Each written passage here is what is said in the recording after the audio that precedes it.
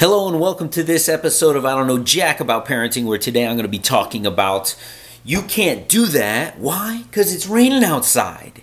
So the big question is this: how are parents like us, who don't have a manual, who are doing the best we can, who feel as though we aren't enough, how are we going to raise healthy, happy children who we are proud of and still keep our sanity in that process? That's the question, and this podcast will give you the answers. My name is Ryan Roy, and welcome to I Don't Know Jack About Parenting, a podcast for parents who are being real with themselves.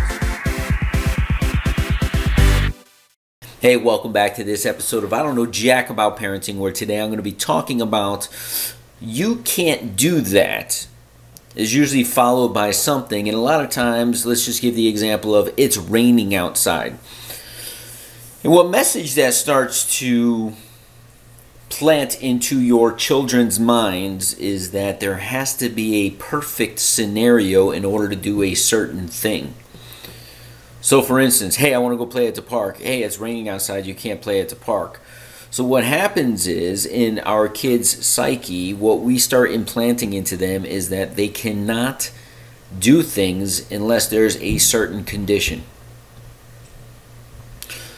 And we start putting limiting beliefs on our children because of that. The whole premise of this is, one, my wife just said it to my son this morning when he said, hey, Dad, can I go play in the rain? I was like, yeah, I'm cool with it. Just go ask Mom. And she's like, no, you can't. We don't have clothes because we have been traveling and we're on vacation right now. She doesn't have clothes for him to be out there getting completely soaked. So I gave him options, as I talked about in the previous episode. And the option was, hey, listen, you could go out there and you could go streaking. Mind you, we are in the middle of nowhere. We're in a log cabin up at our uncle's. He's got 66 acres. His nearest neighbor is a mile away. Nobody's going to see him but a bear or a deer. So I said, hey, listen, it's just us family here. If you want to go out naked, you can go out in the rain. Or just your underwear. And he says, Mom, can I go out in my underwear? Because we handled objection number one. And she goes, no, well, it's kind of cold out there. Now it's 76 degrees. But the rain can be chilly. But again, he wants to be out in the rain. See, he just wants to do something. And he wants to play. And I'm all about letting him go out and play. And if he decides, whoa, it's cold out here, I want him to decide that for himself. I want him to see a consequence for his action. He's 7 years old. I want him to experience that. Like, wow, I thought it'd be really cool to play in the rain, and it's not as cool as I thought it was going to be. So I am going to choose to come inside. I'm going to choose to take a shower. I'm going to choose to put on some warm clothes and chill in the house the rest of the day, and we'll find something else to do other than play in the rain. That's what I want him to experience. But I also want to experience some other things, which is enjoy my vacation and not my wife be upset with me because I let our kid go out and play in the rain for 10 minutes and he decided to come in with soaking wet clothes, right? So we have to make choices in life. But the whole, I heard this in a podcast a couple years ago. I was listening to, and I'll give a shout out to Tim Ferriss. If you guys don't listen to Tim Ferriss, he interviews the experts in all areas of life. So it's Tim Ferriss. So he interviews the elite of the elite, and he interviewed a guy who had, I think, 13 or 14 years old. There's a movie made about this guy. He was a child prodigy chess player, and now he is my age. He's in his early 40s. When I listened to this, he had his first son, which is about the same age as my son, and he talked about excellence, and he talked about not putting limiting beliefs on kids, and he used this very same example that I'm sharing with you right now, and the example being, why would I want to limit my kid? There is no perfect time to go play. Like, every day should be playtime, and if there's a rainy day, you should sit there with enthusiasm, say, let's go out and play in the rain. When everybody else is limiting him from doing certain things, and society is limiting him, or is saying, hey, I can only set up a lemonade stand when it's sunny, or I can only go outside when it's sunny.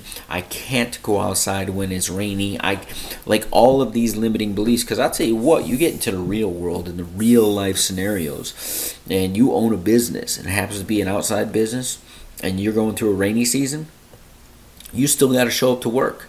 If it's snowing in the Northeast, I'll say, up here, and you still got to go to school. So if it is raining, we still must produce. We shouldn't say, oh, it's not the perfect day, because perfect just doesn't exist. And I think scenarios like that, and you'll catch yourself as a parent if you listen to this, and if you really pay attention, and the kids want to bake cookies. Oh, you know what? We're leaving in 2 days, and we don't want to bake 24 cookies because they'll just sit in the refrigerator with nobody to eat them.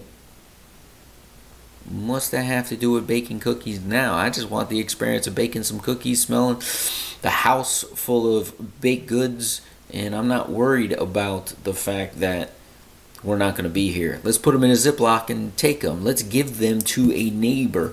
Let's figure out a way that we could cook cookies today, not find out a way why we should not cook cookies today.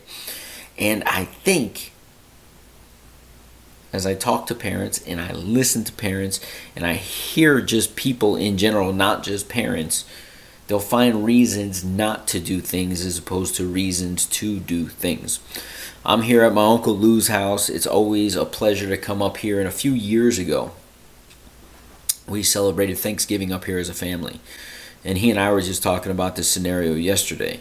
And there were 14 of us up here, some friends, some family. And one of my mother-in-law's best friends was here.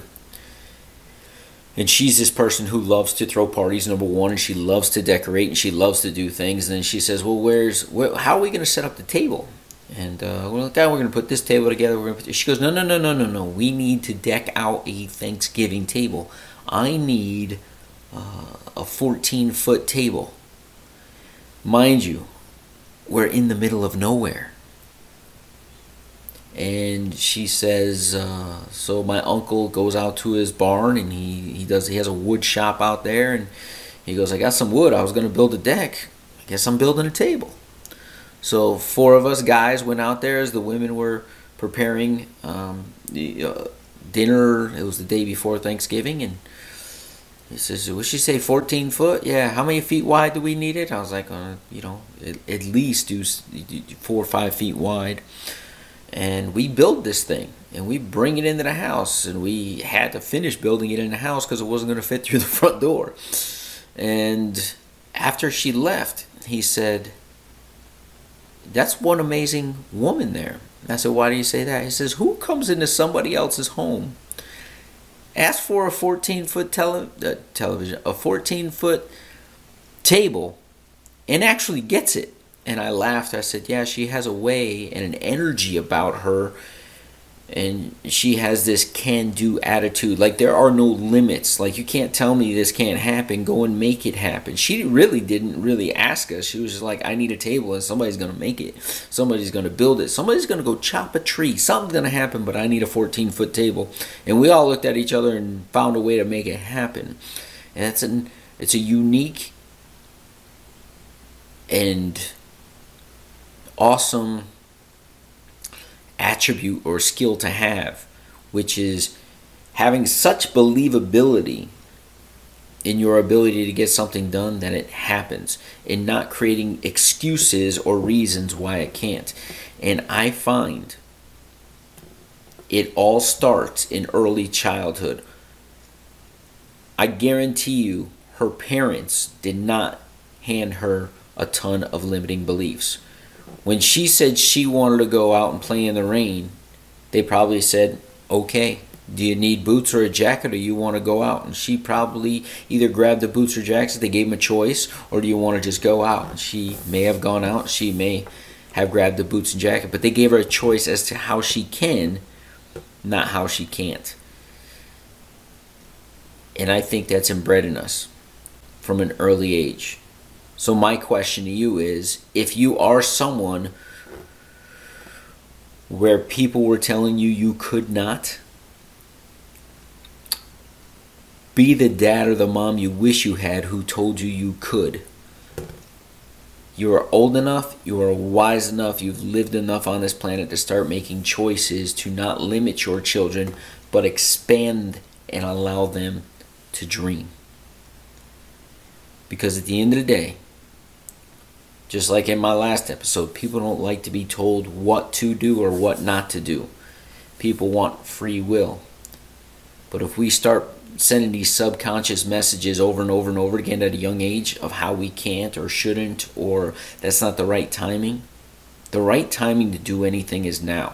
As a matter of fact, as I'm recording this podcast episode, my wife doesn't like being in the rain, right? We came up here, we wanted to spend some time with the family. We're in the cabin, we're in the middle of nowhere. She's driving an hour and a half to go to some slides and things. And I said, you know what? The best time for me to record an episode or 2 or 10 is now. So you go enjoy the time with the kids, and I am going to get some work done. They're with her, and they're with their grandmother that they don't get to spend as much time as she would like. They get time with Daddy every single day. Let them enjoy their grandmother and some time away from the rain.